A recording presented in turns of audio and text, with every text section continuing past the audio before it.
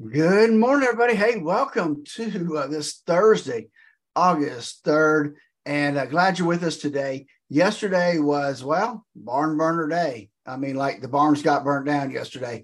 We will talk about that and more when Dave joins us here in just a few seconds. Hey, before we do that, though, let's not forget that there are so many things in this world that you and I, we can't control them.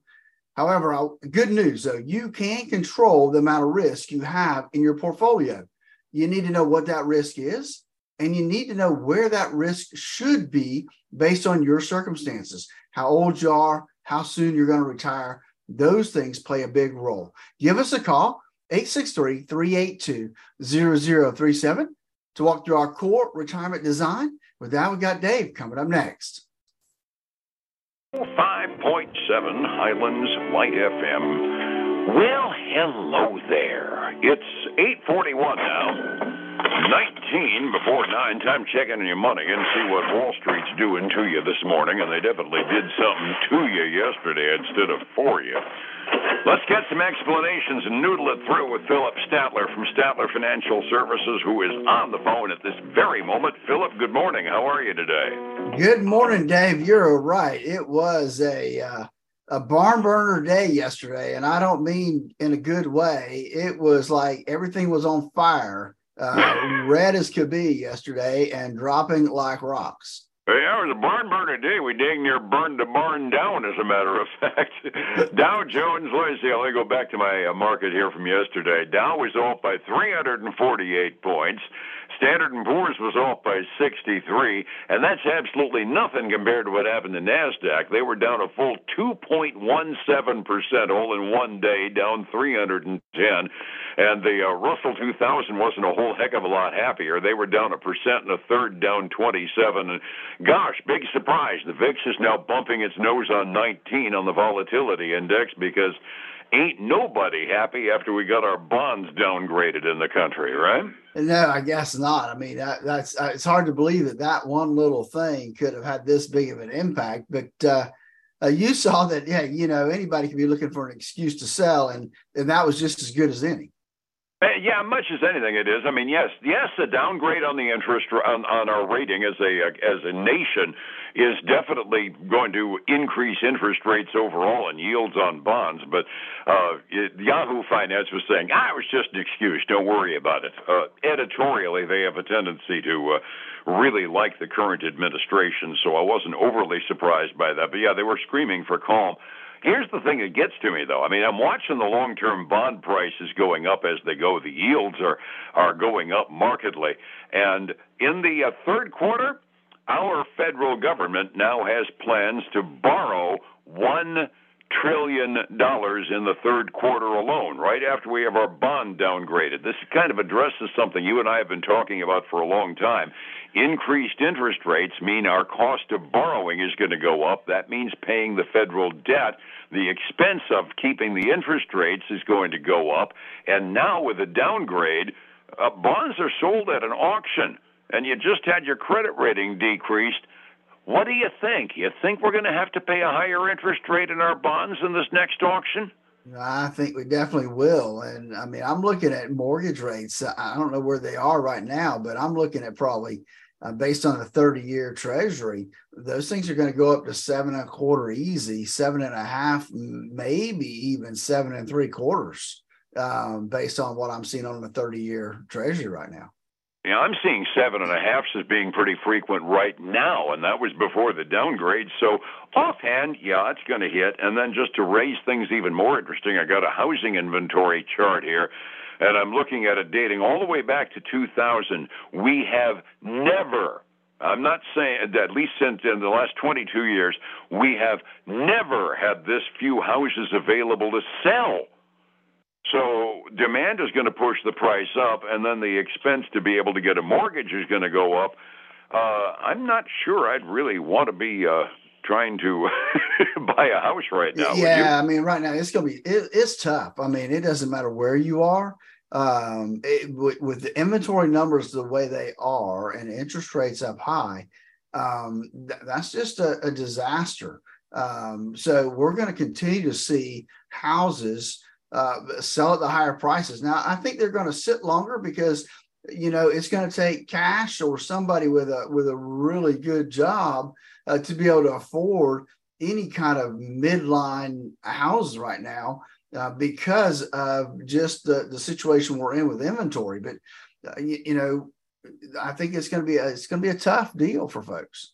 I think so, and the pressure to buy pretty much continues because as the price to buy a home goes up, the landlords that are paying mortgages on these rental properties, they got to make a buck off of their mortgage payment on it, and by and large, they don't get the kind of 30-year deals that you do when you're buying your primary residence.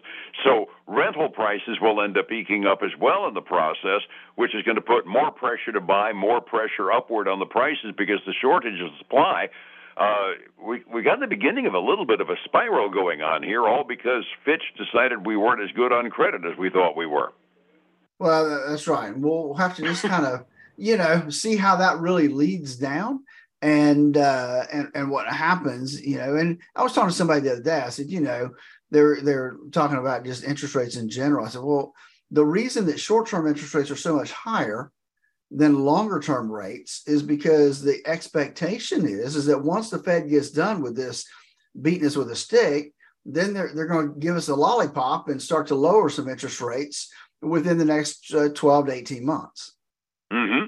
You generally can look at the terms on the bonds as to where the sweet spot is as far as what the smart money figures the economic curve is going to be like, which right now, because, short term is doing much better than long term, the expectation is we've got a soft landing possible, and that's not bad news. Just political advice, once again, kind of like if you and I ran the world, right now it's time for Jay Paulson to stand up in front of a press conference and say, okay, we're not going to raise interest rates for a couple more meetings. Guys, calm down. Do you think he's going to be that smart? No, that'd be too easy. No. Not a prayer. We do have a government data dump to start us out this morning, and because there isn't a Fed meeting this month, maybe we're responding to it as good news equals good news. Our employment market is still very strong. 227,000 first-time unemployment claims this past week. That's an increase of 6,000, but it's still well into that range where we've got a very lively employment market out there. And the people that are working are getting more per buck out of them as well because our productivity went up to a 3.7% increase in productivity last quarter.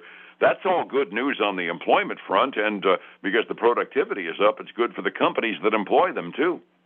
Yeah, it is, Dave, and tomorrow's going to be the really interesting day because we get the government non-farm payrolls, we get the official unemployment rate.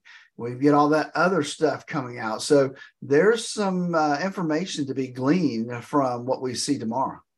Absolutely. And the picture that we're drawing right now based on EDP yesterday in terms of the trajectory, not the absolute number, but the direction and the unemployment numbers that we're getting this morning, I'm kind of expecting a sunshiny report tomorrow from the standpoint of absolute good for the economy. I am too, based on those numbers, but they've disappointed us before. You're just loaded up with merry sunshine this morning, aren't you? Let's talk about the companies that are reporting their quarterly numbers. I gather that PayPal's always fascinating because they started out as a division of eBay, did so well, eBay spun them off into their own company a few years ago. How are they holding up anyway? They did okay. They actually earned what they were supposed to earn, $1.16 a share, which you would think, okay, that's good news. They did what they're supposed to do. However, revenue it came in a little higher than was expected, so that was good news. So you would expect that, they earned what they're supposed to. Revenue was above what expectations were. They're down almost 9% this morning, Dave. What the hey? There had to be something in guidance there.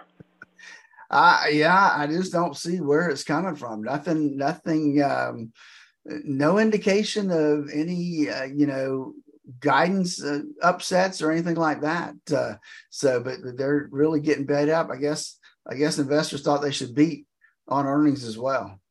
I wonder if some of the contributing factor to that is that new federal clearinghouse that the Fed's trying to get the banks to do. for instant transfers, that might very well be seen as a competitor to eBay, who's always been the quickie, not eBay, PayPal, who's always been the quickie transfer funds mechanism that folks use all the time. I'm wondering if somebody's seeing some clouds on the horizon there.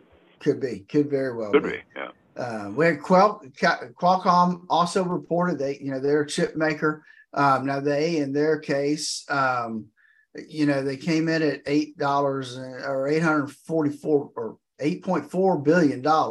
They were expected to come in at $8.5 billion, so they missed on revenue. They beat on earnings. They also gave a soft guidance number, which is, that's where this one's going to go. And so they're trading down almost, it's getting close to 10%, 9.6% they're down this morning. Ouch. One of the big ratings companies downgraded them from buy to hold as well, and that kind of surprised me because Apple just threw in the towel and announced they're going to use Qualcomm chips again in their next generation of cell phones. I think the world was kind of expecting Apple to make their own on this next generation. Yeah, that may help them for the quarter better than they expected anyway. Yeah. Hey, Moderna reported, they became a household name when COVID kind of hit, and they released their second quarter results. They had a quarterly loss and a drop in revenue. However, Moderna raised their full year outlook for its COVID vaccine, which is kind of opposite of what we saw yesterday with the other pharmaceutical companies. It's kind of funny though. Moderna, that's their only marketable product is the COVID vaccine. And they're trading up about 0.75% this morning. Can you say too many eggs in one basket, huh? Yeah, exactly. Hey, DoorDash reported. Who would have thought that a company like that would have made it through? But COVID was a big push for them and helped them really kind of gain some market share.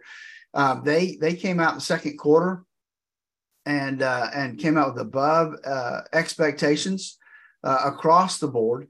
The management also cited that they've improved their expenses, and it was the best quarter for revenue and total orders they've ever had.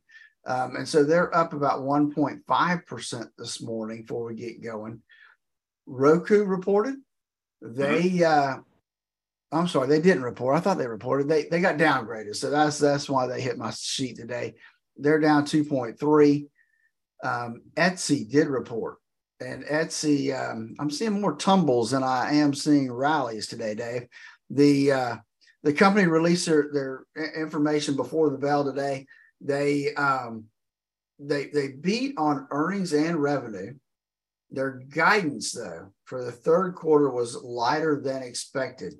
And so they're down a little over 9% this morning. So it seems like guidance is king. If you're not going to make your numbers, you need to have some decent guidance anyway. Hey, sounds like it. I got a big winner for you. Yeah. Traeger, the grill maker, the pellet grill maker. They posted 4 cents a share earnings when they were expected to lose money. They beat on revenue by about $20 million. So they're up this morning. Big winner, 27.5% this morning. Well, I'm glad to hear one bit of good news anyway.